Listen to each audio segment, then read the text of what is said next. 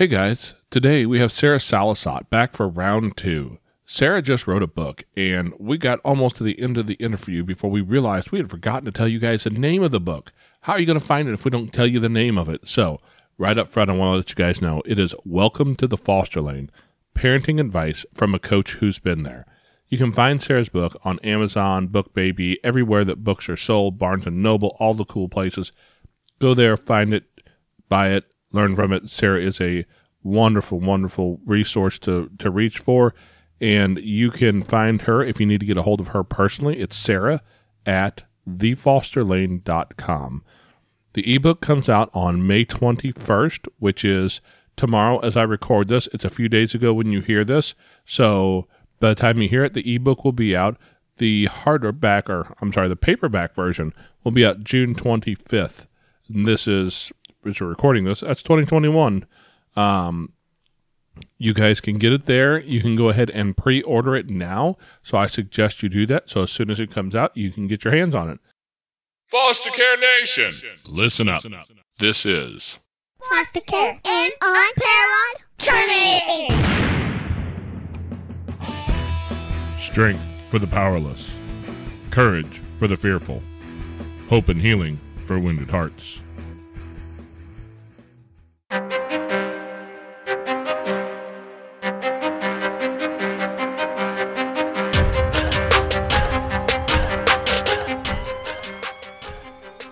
Hello and welcome back to Foster Care, an Unparalleled Journey with Jason and Amanda.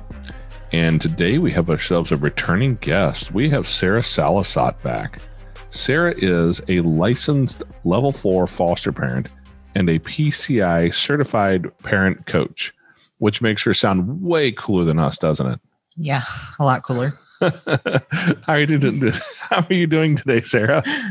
I'm good. How are you both? Not as cool as you, apparently. I don't know. Hey, it sounds cooler. Association. Yeah, there you go. There you go. And we also get to add on to that list an author now, too, because we had Sarah on here a while back, and we talked about a lot of stuff. It was a great conversation. So if you haven't heard that one, go back and listen to it. But Sarah had talked about a book she was working on, and she has got that done, and it's getting ready to launch. And as we record this, we are like just a few days out of the ebook launch. It launches May 21st this year of 2021, and the paperback book comes out in June 25th of 2021. Did I get those right? You did. Absolutely perfect. Absolutely wonderful, because I have got like 4 or 5 books written in my head, and I have at least 10% of one on paper somewhere. Maybe. So you're way ahead of me. What prompted you to write this book? Well, we talked about it a little bit the last time I was on the show, but our start to foster care wasn't great. It was not, we needed support, and it was not available. And so I ultimately wrote the book I wish I had when I was getting started fostering, and the book that I wanted to be reminded of throughout my fostering journey. Yeah, that would have been nice to have. How come you didn't do this like 12 years ago, Sarah? Well, I wasn't involved in foster care at that point. Do you like how he's kind of shifting some blame here? Hey, it's not my fault I was dumb. Notice I said was dumb, right? Yeah, well, we'll see. Or he might still be out. Well, you shipped us a early release copy of the book, and I'm not going to lie, I did not have a chance to read the book because Amanda had it, and well, work gets in the way and stuff. But she went through the book, and she was over there taking copious notes and going, "Hey, this is pretty good stuff." So, when you got this book started, I'm just curious, was this something that you were able to blow through because it was like a labor of love, or was this a struggle for you to get through? Interestingly enough, I wrote the book faster than all of the follow-up pieces for going through editing and book cover and, launch and all of that. The book came together relatively quickly, and we were visiting a child that we had placed in our home at a residential facility, sitting down by the water. And I said, you know what? I need to write this book. So I sat down with a notebook. I wrote out each of the chapters, just the headings or chapter titles, and then went through and figured out specifically what information I wanted in each chapter. And then it was a matter of like getting myself to sit down and write. That was the hard part. I was hoping you'd say that's the easy part. That's the part I struggled with. Yeah, I had the idea. I knew what I wanted to say, but between parenting teenage girls and running a business and all of that, finding time to write was the biggest struggle. Yeah, I bet you have a lot of time wrapped up in this. Yeah, absolutely. Because absolutely. When I tried writing, I would get up an hour early in the morning and sit, because I get up ridiculously early anyways for work. And so I would get up at 2:00 in the morning, and the house, it's the only time of the day that my house is quiet. I don't know about your house. Sometimes it's even questionable at 2 a.m. That's not wrong, but it's my best shot. And I've sat and wrote quite a bit during those times, and it's just difficult for me to get through it. So I am glad that you had more gumption about it than I did, because I kind of gave up a long time ago. But when you're writing this book, who's this written to? Is this to foster parents, to biological parents, to a collection of parents, or adoptive? So who's your target audience here?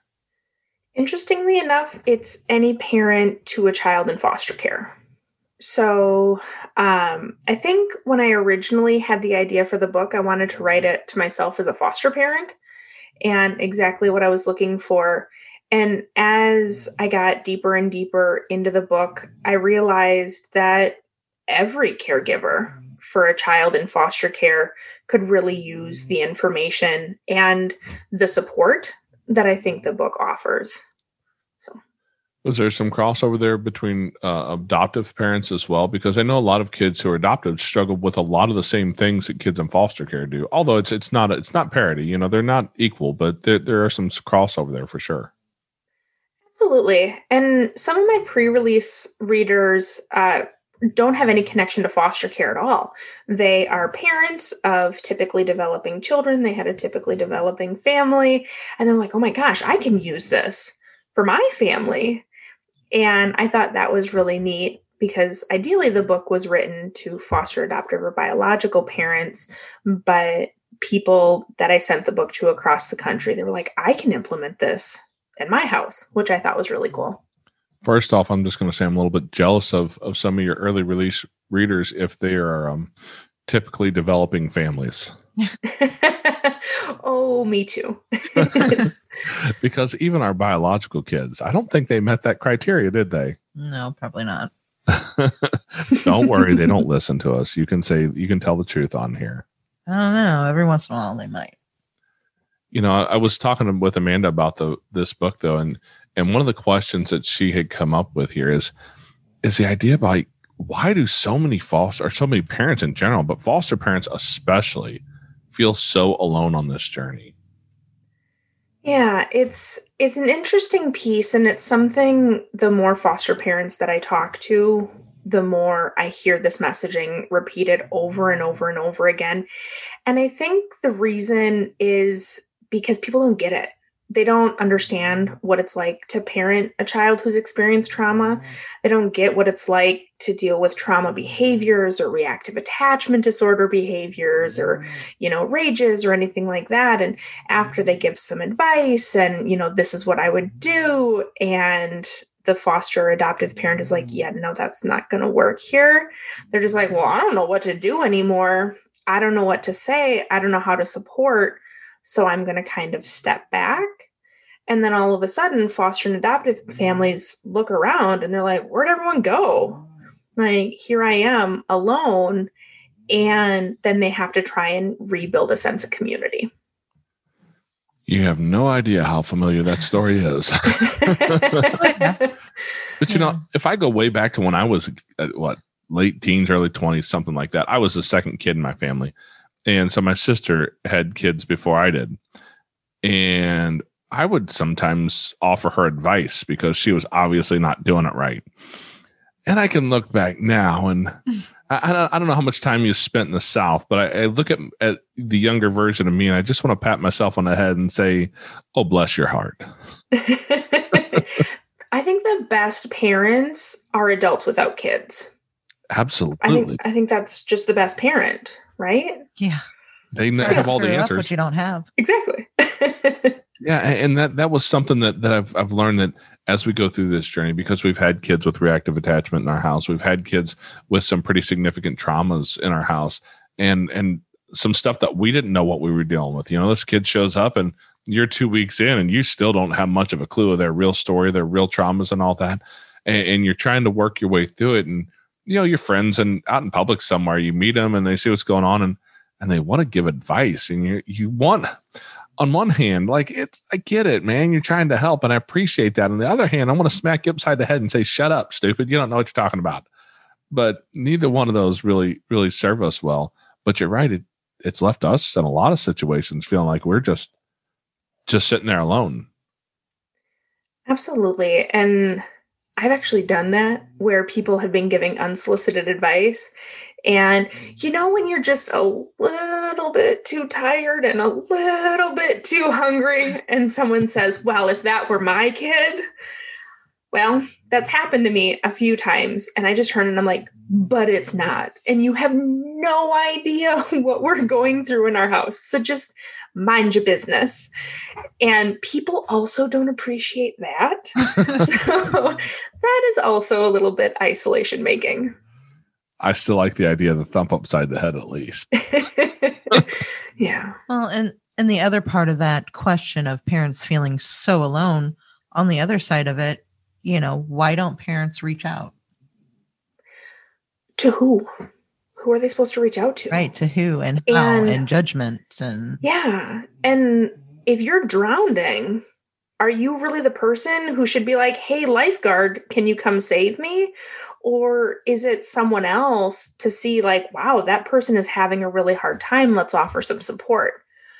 I think I was born in the wrong generation. Like, I'm the kind of person where someone just had a baby or they, you know, have a medical diagnosis or something. And I'm going to make casseroles and drop it off at your house for like 3 months, every week for 3-4 months. And I think people they don't know what to do to support people who are having struggles the way they did in generations past. Well, in that case, we just had a kid and I need some casseroles. You're a little far away, but cookies I could probably do. You can just have them overnight. Oh dear. It's been a little too long since the last time I need to pay attention to that. But you're right. We just don't really know how to support one another. We don't do it well. We're not good at community building in this time. I mean, right now, if you go Google search community building, I'm going to bet good money it's going to talk to you about how to build a good Facebook community. Oh, I'm sure. And like to Amanda's point, like, why is it the person who's struggling? Why is it their responsibility to tell everybody the best way to help them? Because they're already overwhelmed. So now we're adding more burden onto them to help us, when in fact, there are books out there, I've read them, that say these are the best ways to support people who are struggling. Cook them a meal, clean their bathroom, pick up some groceries, babysit. And even in the times of COVID and just being cautious, there are things that people can do. And it's very simple to say, you know what? I'm going to bring your family dinner tonight. What flavor profile do you like? Then they just get to pick. You drop it off on their porch and you hightail it out of there. Right. Yeah. I don't know if we want to let them clean our bathroom. We have 5 boys that use that bathroom. Yeah. I don't know who wants to clean that bathroom. Nope. None of them. And if you're going to do it, you need to bring your own power washer. There's a reason I have my own bathroom. Amen. Amen. But yeah, I hear what you're saying though, because I mean, quite honestly, I talk about this probably a little too much, but I work a 60-hour week job most weeks. Mm-hmm. We have a house full of kids. We have buckets of trauma. We're trying to run a podcast. I spend way too much time trying to work on this. I'm a super smart guy, so I've decided there's a second topic that I want to talk about. So I'm just in the process of trying to work on a second podcast. When do I have time? Hey there, Foster Care Nation. We'd like to take a quick minute to step out of the podcast here and ask you guys for a little bit of support. If you could share an episode with people, friends, in a group, with family, anywhere where there's somebody who would like to hear this. Also, if you'd like to join us and support our mission, a couple dollars a month would be really helpful. You can find us on Patreon at patreon.com/fostercarenation. Now back to the show. And one of the first things that gets tossed out is that building friendship things. Because let's be honest, as adults, we're not good at that. Mm-mm. At 7 years old, you hit the playground running, and like, this kid over here, he didn't throw rocks in your face and he played with you. So that's my buddy now. Let's go. Let's be friends. And we go spend some time and just have a good time together. And it's somewhere along the line between 7 years old and where I am today, I think I've lost that skill set. And we just don't have these support systems built up around us, a community of friends who really tend to care about you, unless you happen to be in a church group somewhere where you have a significant connection there. There's not a whole lot of other communities that we're a part of that really connect on that. Absolutely. And Oprah and Dr. Bruce Perry just released a book this month called What Happened to You? And in the book, they talk about the fact that in years past, there were 4 adults to 1 child to offer support and to help that child grow up. And that was more of an ideal ratio, right? Because each of you have different strengths, and then other people have different strengths to help raise those children. And now we have generally single people or potentially coupled up individuals raising multiple children. The ratio is all backwards, and we don't have a community with us. I know most days we're pretty overrun here. Our ratio is not acceptable most days. Yeah. But I mean, and that's the thing, when you are out of ratio like that, and, Jason's talking about his chaotic schedule, we run from crisis to crisis, and you patch and you patch and you patch to try to make it to the next spot. Mm-hmm. And eventually all those patches, they blow up. Absolutely. I compared to playing whack-a-mole. You're just constantly hitting them all back down, and it just pops up in a different direction. It never ends. Yeah, in those crises, and it's almost like being a fireman. You're just trying to run across the city of San Francisco during what was that, a long time ago now, back in the early part of the 20th century when they had the big fire down there. It's like trying to run from one structure to another on different sides of town to put out all these fires, and you're never going to get them successfully all handled. Right, not without support. And that's been a struggle. And that's part of the reason I thought this was such an important book that you've written, is because I don't think we're alone in this. I know we're not. We have a support group here in our area, and guess what? They meet on Saturday morning, which is great. It's a convenient time for most people.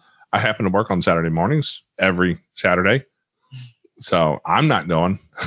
And Amanda's here with a house full of kids, and so she's probably not going to drag that many kids with her. So right. We're left that much more out of the loop of help. And I mean, don't get me wrong, I'm not, nothing against the group, that they're doing what makes sense for the most people there. But we have this problem where we're fighting crises at every turn. We never have the opportunity to sit down and take a breath and actually live in the moment. Right. And I think that's the root of a lot of the anxiety and depression. That's because I don't think it's just us, right?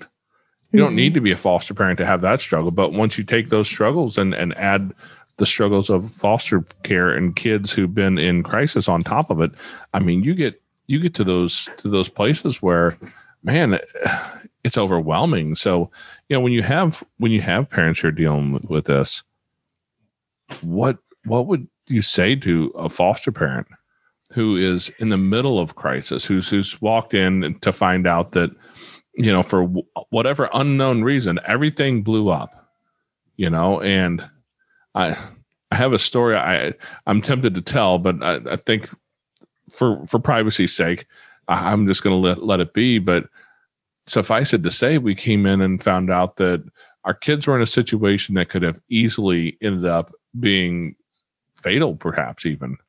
And it was based entirely around one kid who hit his crisis point. He was in the middle of a fight or flight moment, and everything went crazy sideways in a moment. And we weren't there to deal with it until, 20 minutes afterwards. So we come home and this is all of a sudden I'm thrown into this, holy crap, I have to deal with this big thing over here, which caused a little thing with each individual kid. Yeah. So we have all these relationships interrupted, and here Amanda and I stand going, what the hell? They do not write a book about this. No, they do not. Little bits and little parts of little different books. But what I generally remind families, and if you've looked up the handy model of the brain, I can show you because you can see me on video, but the listeners can't. But if you take your hand and you put your thumb by your palm and then you close the fingers on top, it's a handy model of the brain. It reflects your brain really well. And your thumb ends up being the amygdala and your fingers end up being your prefrontal cortex. And when fight, flight, freeze, or dissociate happens, that like your fingers kind of go up. They call it flipping your lid.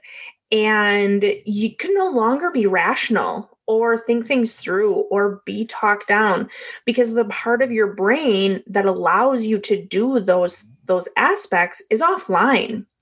So very often parents and caregivers and teachers and everything, they see this child in crisis and they just want to calm them down by talking about it, when in fact it doesn't work because the part of the brain that would allow that to happen isn't online.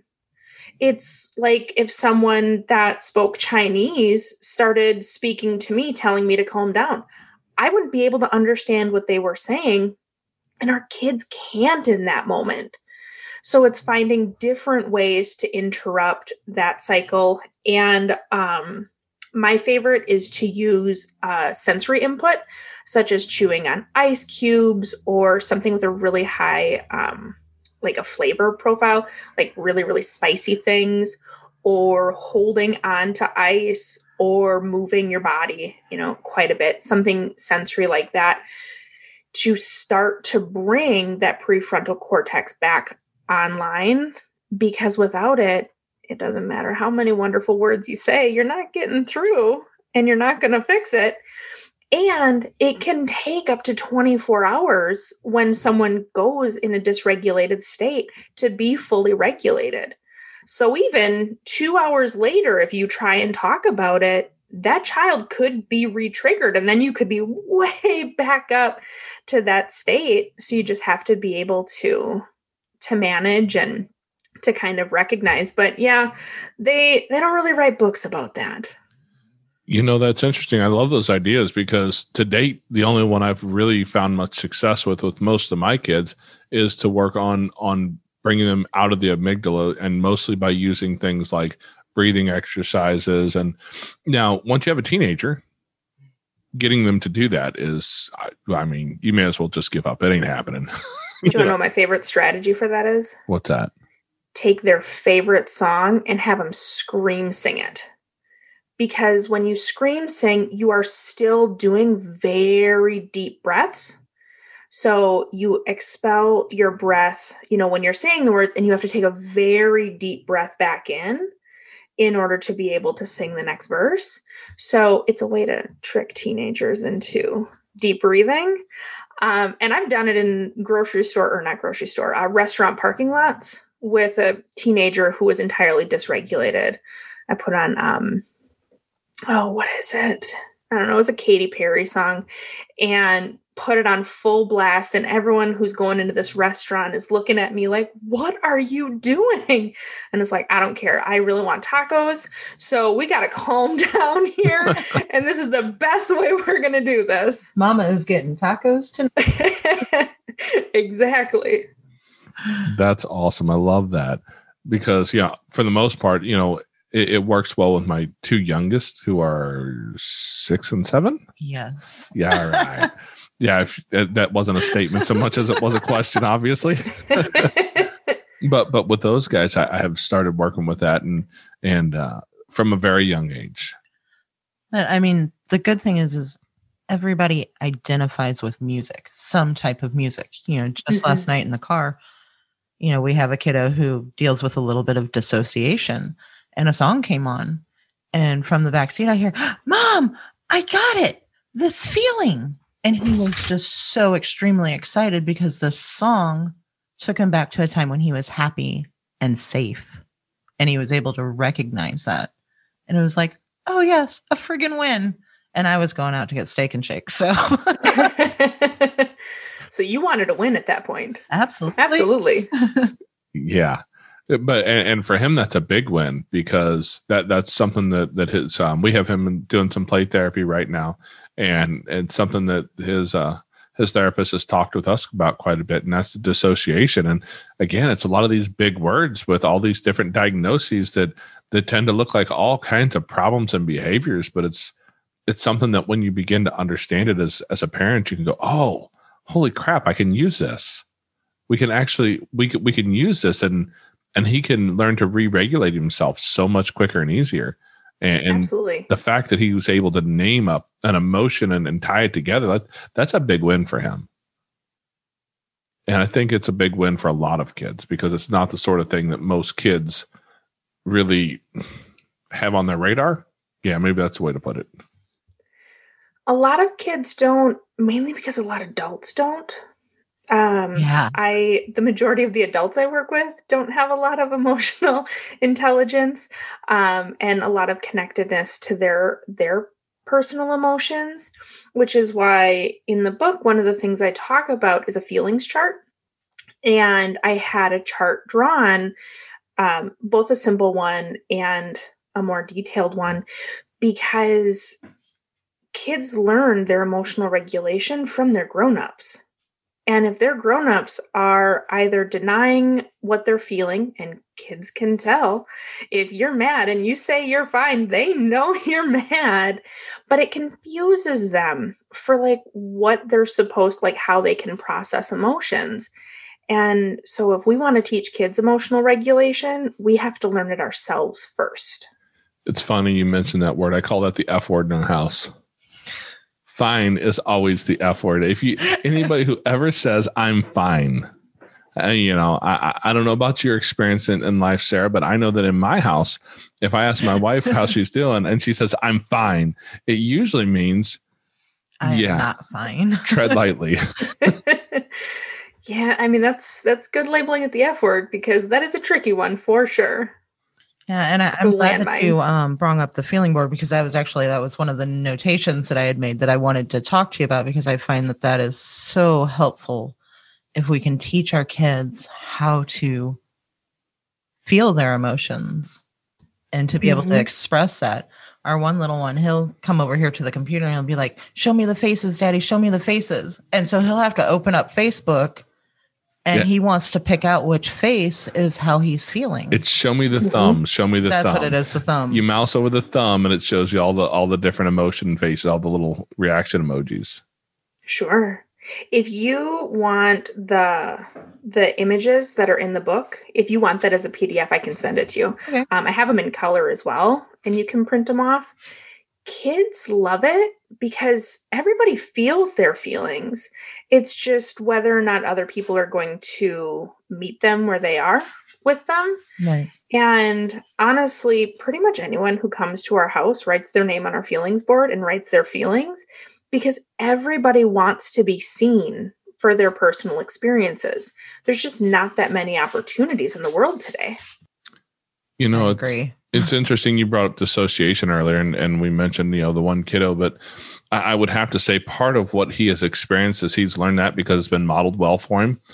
Because when the play therapist started talking about it, she sent to us a questionnaire as parents to fill out. And I sat down and filled that out, and Amanda had already seen it, and she said, "I'm really curious to see what you put in here." And I got to the end of it and went, "Holy crap."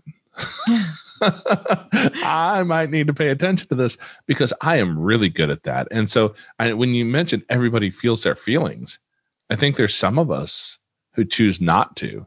And when I see that in a kid, it looks one way. When I see it in me, I call it I just say, I'm level-headed, I'm even-keeled, I'm not very emotionally excitable. But it's taken a while to realize that I need to look for that in him and realize he's learning some of those skill sets from me. And as an adult, I don't always have that figured out. Can I challenge it a little bit? Go for it. I would almost be willing to admit, I would almost be willing to guess you feel the feelings, you just don't acknowledge them.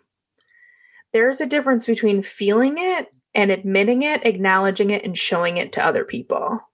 Everybody feels it somewhere in their body. They just might shut that down a little bit, so they're not as attuned.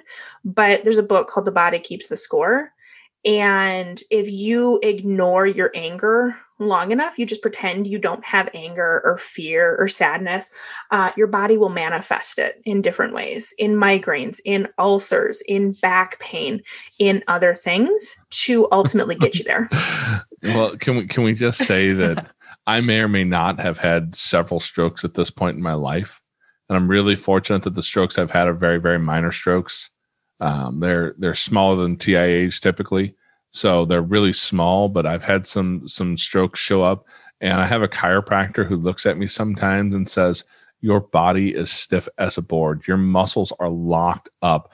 I don't know what you're doing to yourself, but you need to stop. And I think you may be onto something there. Absolutely. If you don't release your feelings and you just hold them in, your body will manifest it in a certain different way, which is why a doctor should technically look at emotional struggles when looking at some of the physical challenges that people have, because rather than taking a medication, if you can work on emotional regulation, those other things will go away. Yeah, and it's not helpful that I don't take hardly any medication either. So I just suffer through the struggles that come with it because, well, I'm smart like that. That's who I've always been, right? Is that the stroke talking? Maybe. No, when the stroke talks, I usually have speech aphasia in the middle of that, and the words don't make much sense. But I mean, that's also the other thing. We're parenting lots of kids, and everybody has trauma. Whether you're in the foster care system, something is going to be perceived as traumatic for you. And so we have all these little ones running around, and then we have our own baggage, our own trauma. And so a lot of times it feels kind of suffocating. I have several foster groups on my Facebook page that I just look at, and it's really disheartening a lot of times when I look at some of these posts. And the majority of them are women reaching out, but they all have to start their posts with, please be kind. Please be gentle with me. No negative comments. And that's kind of the world that we live in, that we have to beg for someone to be understanding and to be gentle and show some empathy. And I just find that half so the time it doesn't even work. No, it doesn't. I mean, people just attack. And then we wonder why parents won't reach out. Or feel like they can't reach out because of just the judgment. Absolutely. Absolutely. And when reaching out for support ends up in more trauma for you, eventually you just stop. And if your feelings aren't validated and your feelings aren't heard, eventually you just stuff those down too, until something happens, either an explosion, or you start having physical symptoms, or you completely self-isolate. Yeah. It's very, very sad. And our kids do the same. And actually, the one last thing I want to talk about the feelings board, because my parent coaching clients tell me all the time, my kids should tell me these things. They're getting bullied at school, or, they're having, problems with this friend, or they're afraid of A, B, and C. They should tell me, that their boyfriend or girlfriend is pressuring them into, different things. And I was like, well, did you listen when they were 5? Because if you listen when they're 5, they'll tell you when they're 15. And if you don't listen when they're 5, 6, 7, 8, 9, 10, you're just teaching them that they can't talk to you about these big things. So a lot of parents don't really see that connection of listening and validating to feelings and their children telling them about these really big, scary things in their lives. Oh yeah. And we have one kid who prides himself on honesty in those moments. Most of the rest of the moments, not so much, but honesty in those moments where he'll say, I'm not going to talk to you about that. I'm not going to tell you about that. Mm-hmm. Now, mind you, he has some really significant traumas and we're dealing with a lot of stuff there as well. And probably, black belt sized traumas that this kid's dealing with. And so you're 100% right. It doesn't matter if you listen to him all you want with what he's got going on. He's going to refuse to tell you what's going on in life. Exactly. And it also ties into, because some parents are like, yeah, that's fine. Like, I'm okay with that. But then I ask, what sort of relationships do you want your children to have when they're 20, 30, 40, 50, 60? Intimate partner relationships with their kids, relationships with their friends. What life do you envision for your child when they're 35 years old? And, they'll tell me, and say, okay, so what are you doing today to help them have that life? Are you teaching them how people in intimate partner relationships work through challenges, or do you hide that behind closed doors? Are you teaching them how adults repair from mistakes, or are you just expecting other people to go along with it? What are you doing to help them get to this ideal future that you have? And most of the time they just look at me like, whoa, wait a minute. Like, well, they'll just do it. And it's like, well, how do children learn how to resolve things in friendships and intimate partner relationships if they've never seen it play out? Yeah, one of the more frightening things I learned in my life is that daughters tend to marry husbands that remind them of their dad. Absolutely. And that is quite the their partners tend to end up looking like me, and I have to realize that I'm kind of choosing my daughter's partner every day. Yeah. Hey there, Foster Care Nation. If you'd like to find yourself in a group with like-minded people, head over to Facebook, and you can find us at facebook.com/groups/fostercareuj.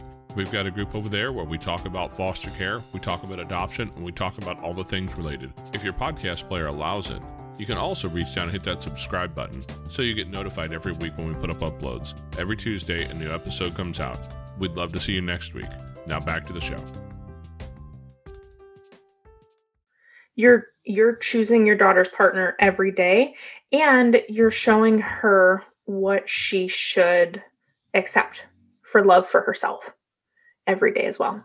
You're showing that to all of your kids, in fact, and every parent is, because children, they don't necessarily care what you say, but they absolutely take in how you behave and how you make them feel.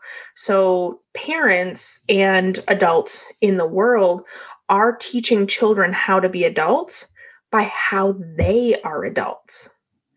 And if that's not alarming, I don't know what is. It can be a little scary. Yeah, I have a friend of mine, Jeremy Roadruck, who said to me once, "Oh man, don't worry about what you say to your kids. They're not listening to you anyways. You should be terrified because they're watching you." Yeah, absolutely. Because as much as we think we know what we're doing, as much as we think, I give all this great advice, if I'm not taking it, man, that's a heck of a strong model they're getting. Mm-hmm. Absolutely. Now, in your book, as I was reading it, there's a section about secondhand trauma for people who don't know exactly what that means or what that looks like. Can you explain that a little bit? Sure. So, secondhand trauma is the trauma that the caregiver or the other children in the home or anyone else who's involved in the lives of someone who has experienced trauma experiences themselves. And in the book, I talk about like children's trauma behaviors end up causing secondhand trauma for the adults in their lives. And it's true really by way of sharing stories and in behaviors that come out.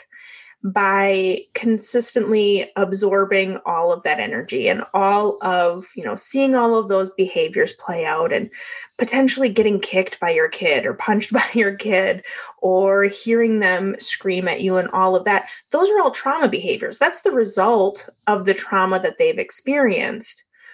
But going back to the brain, you can't just logically say, well, yeah, that's their trauma without absorbing some of it. And the more you hold on to those feelings and you don't necessarily work through it and find a way to let it go, the more your body absorbs that as secondhand trauma, which is why many foster and adoptive parents later in their fostering journey are diagnosed with PTSD. Namely due to their children's trauma.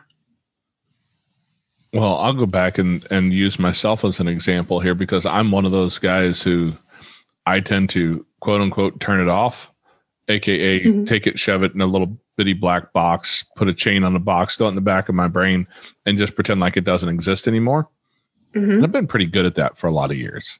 However, as we discussed, some of that's managed to manifest, right? So, so when you're a parent who does that, or even a parent who on the other end of the spectrum absorbs that trauma and it really affects you negatively, as a grown ass man, I should know how to handle all that, and I don't. And I think Amanda would probably agree with that. Possibly. So talking to the parents who are either on my end of the spectrum or over on the other side, what can we look at as far as how to deal with that stuff as parents? Honestly, I think I think I said this word so many times in the book, but when you're parenting children who've experienced trauma, you need a professional support on your side to help you work through and release the trauma that you're absorbing, whether that is a licensed professional counselor, whether those are support groups that are focused on healing and working through, whether, that's your faith group that's helping you work through those feelings or any combination really thereof. The adults need just as much support as the children do, because it's kind of like piling, a day's worth of cars on a bridge. The bridge might be really strong, but you put all of the cars that go over it in one day on top of it, and it's going to crumble. And really, that's what's happening to all of these families is they're absorbing, and more people than you think tuck it in a little black box, put a chain on it, and put it in the back of their brain until all of a sudden something happens. Whether that's an internalized behavior or an externalized behavior. And it actually gets scary when it's externalized. That's when foster and adoptive families start being the source of terror for their child. And they don't even realize it. So, yeah. Wow. Well, I guess thank God that we found Dr. Tom. Absolutely. Mm-hmm. I mean, absolutely. It's made all the difference. We were at a pretty bad spot. Our family was suffering. We had lost our daughter, and it was like we couldn't even connect because we were all in our own phases of grief and showing them in different ways. And it really saved us just to have somebody that we could talk to. Absolutely. Someone who gets it, who doesn't judge, and who doesn't walk away when stuff gets yucky. That's generally why I say a professional, because that is their job. Yeah. And they have a lot of training for that. And we do so well with Dr. Tom, and we love him. We love the way he talks, his sense of humor. I mean, he'll cuss at me. and it's like, okay, yeah, like he's a real person. That's good. Not just somebody who's reading from a book, you know, what the solution should be. Yeah, he's got a PhD and 20 years of experience, and a friend of mine actually recommended him to me. And when he tried to describe me, he said, "Think about Marty McFly's dad. Only he drops the F-bomb sometimes when it needs to be dropped." And I'm like, that sounds weird. And he's right. I'm not going to argue with him. But, you know, to all the people out there like me, 20 years ago, I would have told you all the reasons why, you know, seeing a psychologist is stupid. You just deal with it and you'll be okay. I would have told you why, you know, nobody needs medication to get along, because you just deal with it. You just, you know, put on your work boots and go do it. Take care of it. Let's go. And it wasn't until I finally found that I actually had a breaking point. I wasn't sure that existed, but if you keep asking, you know, telling God how good you are, he will eventually show you where your breaking point is. And without having had some professional help in that, I don't know that I would have survived it, because good God knows that, you know, manifesting in some strokes with all this stuff for me was bad enough, but that was through some help. Absolutely. Can't imagine where it would be without help, you know? Unfortunately, I see what it looks like without help. And that's when other professionals intervene. So how does somebody who's in their hard spot right now realize when they need some help? If you're not self-aware enough to see it yourself, and you're not willing to listen to a spouse who says, "Hey, you're being a ginormous a-hole here." Yeah, how do I know when I need help if I'm not self-aware enough to see it or willing to hear it from someone else? I think people need help before they know they need help. And I think if you are going to be on the foster and adoptive journey, it's just a set point. It's not a matter of if you need help. It's a matter of what type of help would be best for you. Because Dr. Tom's great for you guys, which is awesome. Like, that's super great. You found your person. And some people don't want to talk about it. And that's something else that I talk about at the end of the book, about different types of therapy that fit for different types of people. I mean, there's equine, there's art, there's music, there's body movement, there's therapy where you don't have to talk at all, such as like EMDR or brain spotting. There's so many different types of therapy and interventions that don't look like sitting on a couch for 50 minutes. And I wish it would be a requirement that as you sign up to be a foster or adoptive parent, that they require you to have some sort of professional support, but you get to pick which type fits for you. I think that would be a really awesome idea, because I know that, I know that Jason and I could have used that. We could have really, really used that. And now that we have services in place, it's great. But for a while, we were drowning, you know, and there really wasn't anybody to pick us back up. You know, our caseworkers and, you know, they're not there for the day to day. And if you're too scared to say, "Hey, I'm drowning," you're not going to get the help, you know, but you're afraid that if you say "I'm drowning," that they're going to be like, "Well, you're not competent enough to do this." That's really not true. We all just need some help. Well, and I think it's also like how you present that you need help.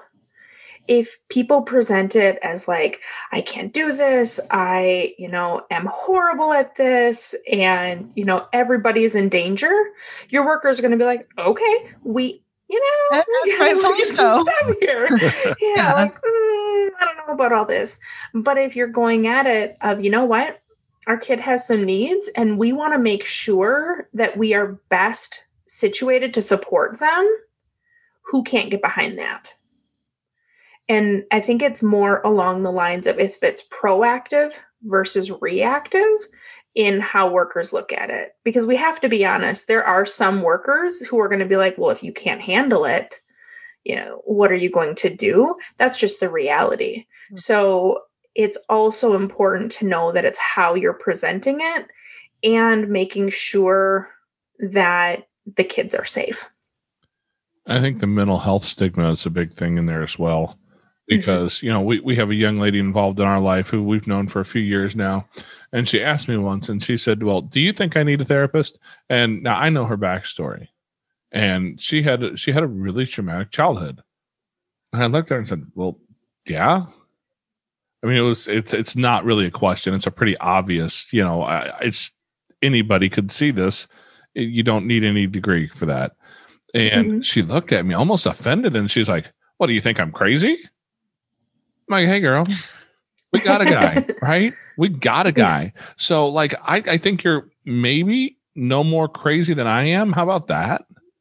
But it's so important. But that mental stigma, or that mental health stigma, is what so many people push away from there, because they're afraid that if you need help, then there's something wrong with you. If you can't handle this on your own, there's something wrong with you. If you can't handle being spit on, called names, have all your hot buttons pushed, being, yelled at and yada. Well, hang on a second.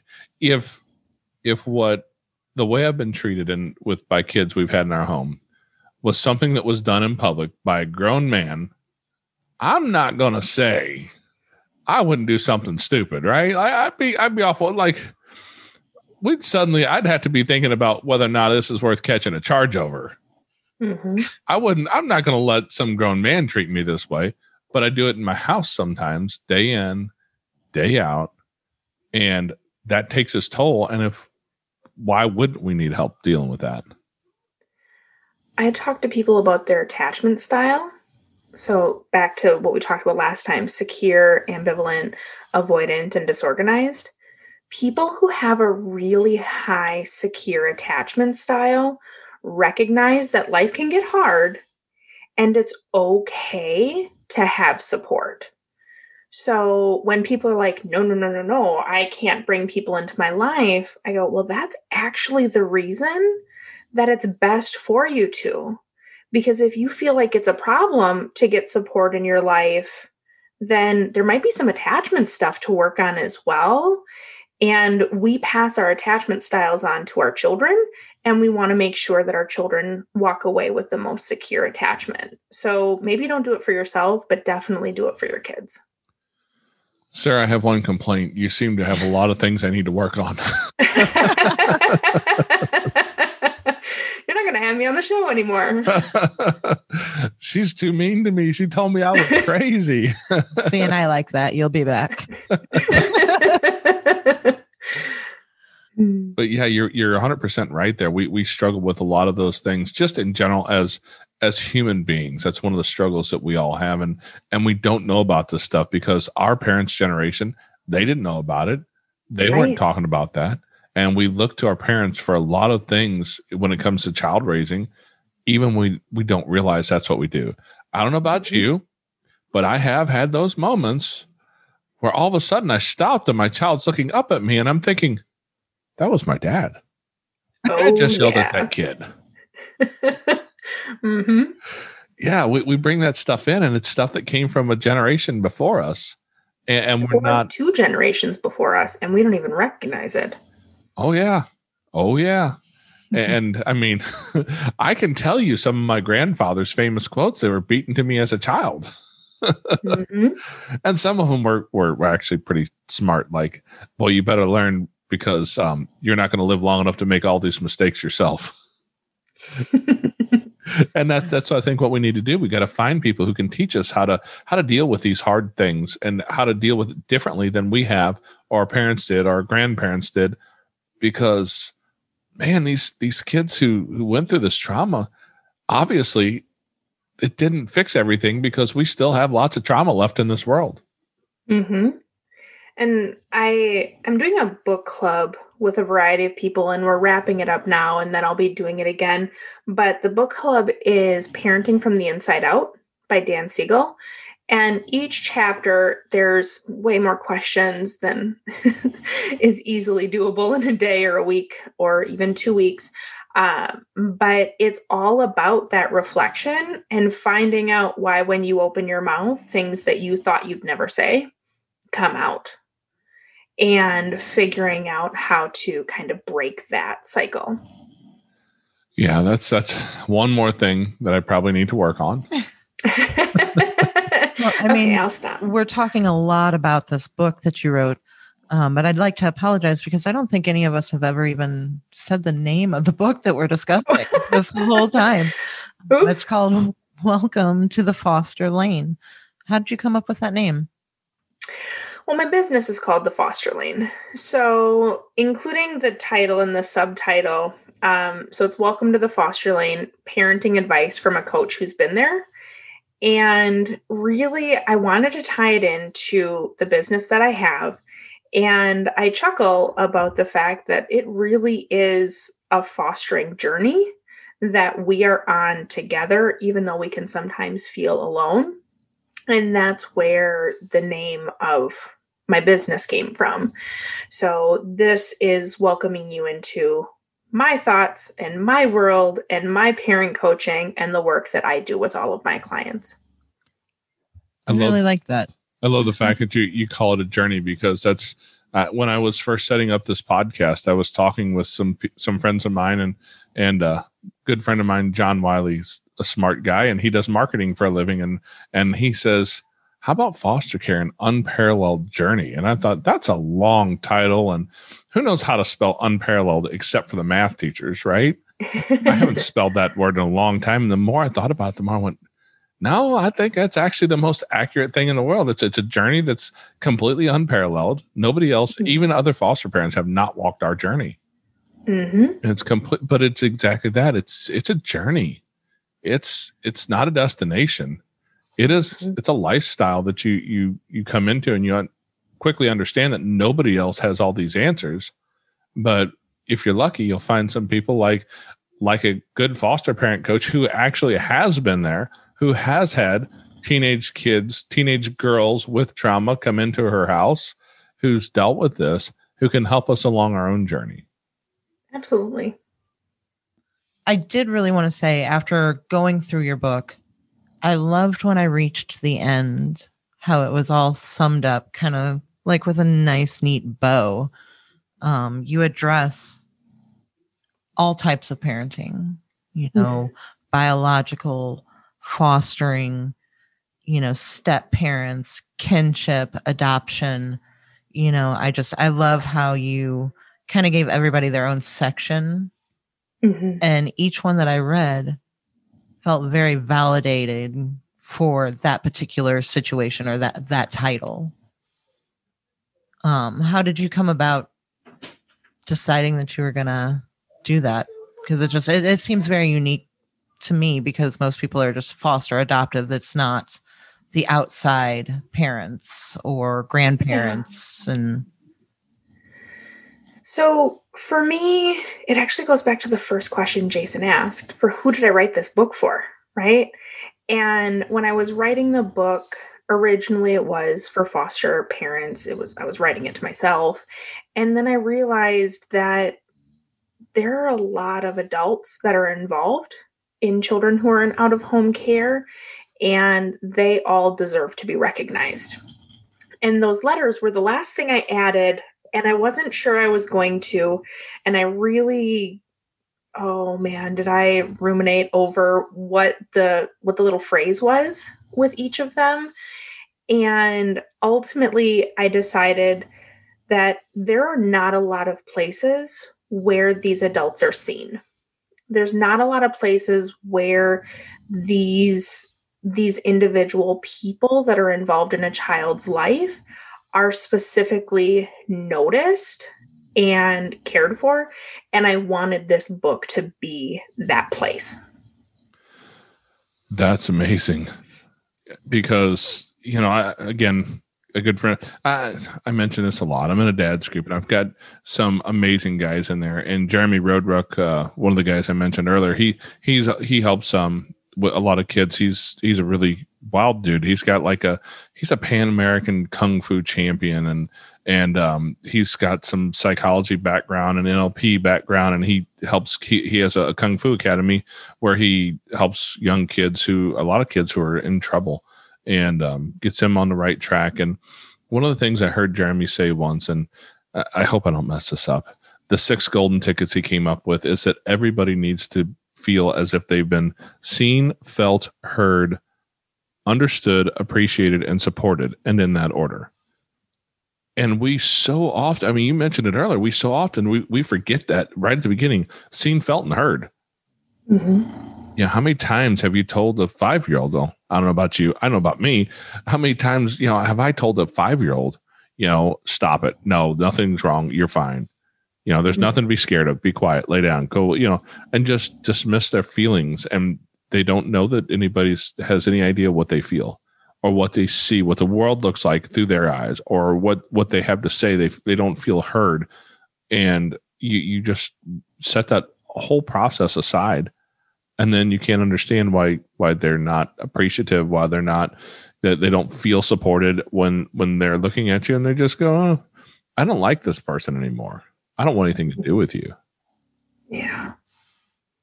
And so your point here is really well taken, that part of our job is to help the kids. I mean, because that's why we're here. If you're in foster care or adoption, anything like that, you're here helping kids, but you can't help them until you fill those needs and begin to let them feel like they've been seen and felt and heard. And I love that that's one of the things that you addressed for the parents as well, because, I mean, let's be honest, I'm not much more than a big kid with not so much hair on top of my head and a lot more on the bottom of my head. Well, and you can't see someone if you're trying to figure out what their experience is through your own lens. You have to set your perceptions aside and really take in what their experience is from their perspective, with their words and with their level of emotion. Well, speak to that just a little bit, because as Amanda mentioned earlier, she experienced a lot of trauma as a kid, and all of us have our own level, some a lot higher than others. But how are parents able to successfully set their perceptions aside, especially when they walk into the situation with their own traumas, and be able to look at it through the kid's eyes? It's hard. It's actually hard for a lot of parents, and I don't want parents to feel bad if this is not something that comes easy to them, because it's not something that's really ever taught. You don't generally see this playing out in many relationships, but ultimately the idea is to pay attention to what's happening before the sharing of feelings. Are they nervous? Are they excited? All of those different things, because that'll cue you in to how they're feeling. And then you match them emotion for emotion. And an example is your child is outside and they're digging in the mud, as children love to do, and they find a worm. And they're so excited, because little kids are so excited to find a worm and bring it to you. To see their emotion and to see their excitement is to connect with that and go, oh my gosh, you're so excited. You found a worm. Like, what do you think? And how does it feel in your hand? And you match their level that they're giving off, rather than having your perception of, oh man, do not put that in my hand. I do not want to touch a worm. Like, go put that back. You're getting dirty. Like, you're going to get your pants all dirty. That's the adult's inner monologue. But think about what's going through that kid's mind. They were just digging in the earth and they found something alive that they can hold in their hand. And how exciting is that?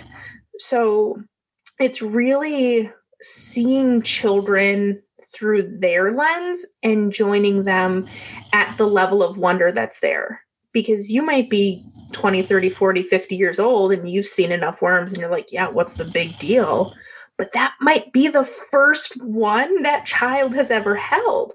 And going back to that level of excitement and meeting them there.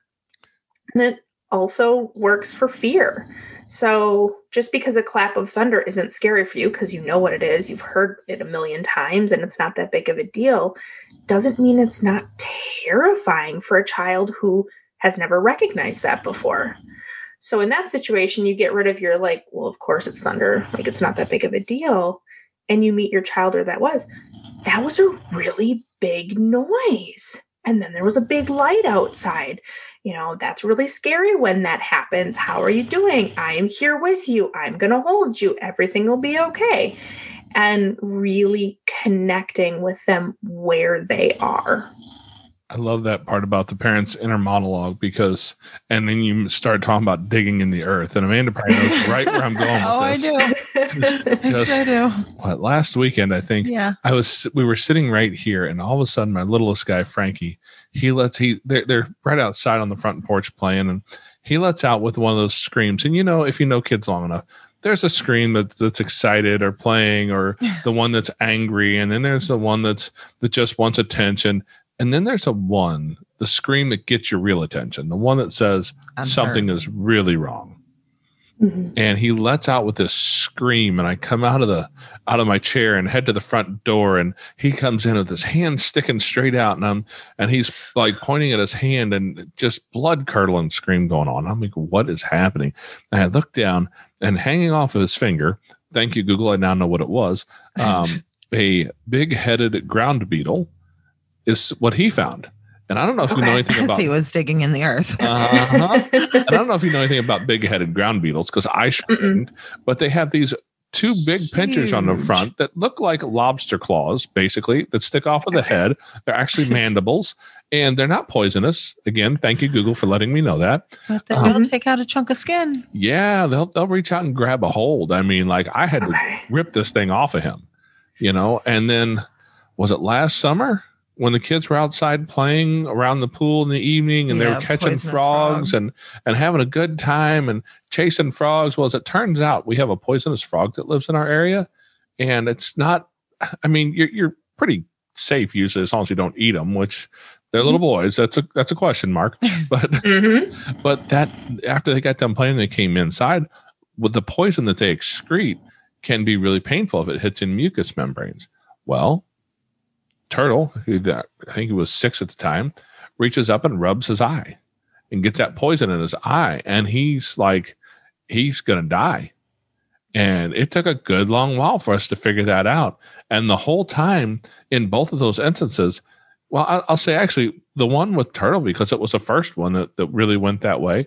That's a tough one for me to keep my inner monologue inside and tell it to shut the hell up, because this kid's going through his own personal hell. While I'm trying to figure out what in the world is happening. Why is he screaming? What happened to his eye? I'm trying to look in his eye and make sure he didn't poke it out or something. And I mean, because that's what he sounds like, but I can't see anything.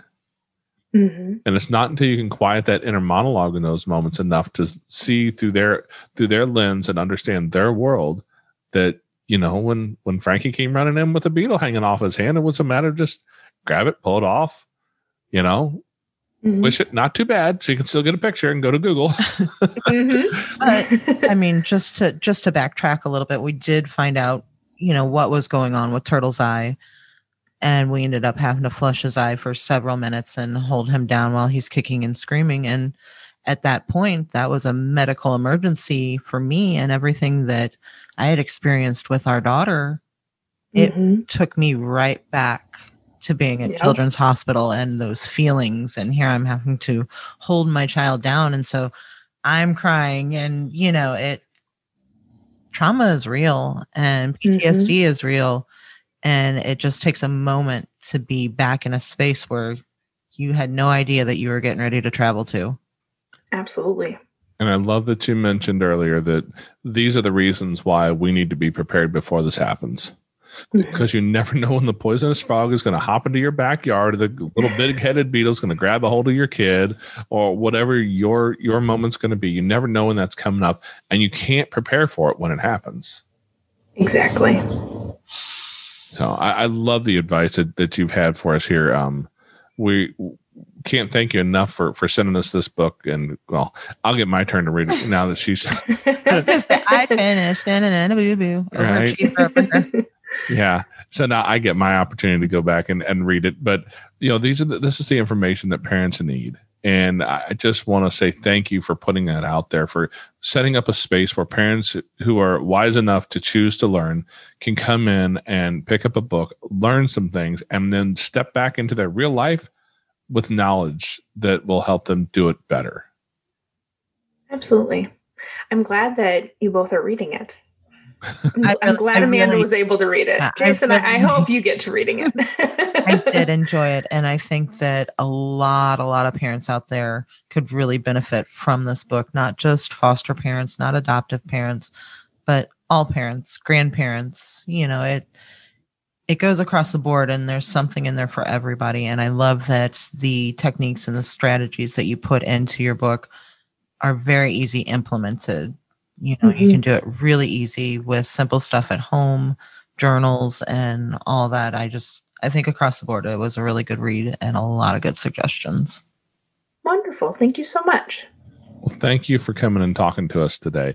And I'll make sure that there's links to all this on the podcast notes. I don't know if Apple's fixed it yet. Apple's had something weird going on as they're trying to do what Apple does and control their world. And the links are not always working. So if somebody wants to find this and you're using an Apple device and the links don't click, you can always copy and paste, or you can go to fostercarenation.com and find the links there will be working when I put those up, because I can control that. I can't control Apple. Absolutely. And the last thing I want to say is your support group in your area might meet on Saturday mornings. My support group meets every other Wednesday evening. So if y'all ever want to join, it's on Zoom, and it's actually findable on Eventbrite nowadays. So okay. Awesome. Yeah. I'll tell you what, I'll have to find that and I'll put a link to that as well, because I know after the last time you were here, I had a couple people contact me looking for information about that exact group meeting. So yeah, then my website got all wonky and it was nothing but trouble. So Eventbrite is just easy for everyone to find and everyone to use. So wonderful. Okay, Foster Care Nation, thank you for listening to Sarah's story. Now take her knowledge to heart so you can create love and healing in your family and community. Be sure to come back next week. We have new episodes every Tuesday. If you'd like to share your story as a guest, you can reach us at fostercareuj@gmail.com. You can connect with other like-minded people on Facebook at facebook.com/groups/fostercareuj. And don't forget, we have an account over at Buy Me a Coffee, where you can support our mission for as little as a couple dollars a month. It's at buymeacoffee.com/fostercare. The links to everything are in the show notes or on your podcast player or at fostercarenation.com. And as always, you are so super awesome. I think you guys are cool. Yeah. Thank you for listening.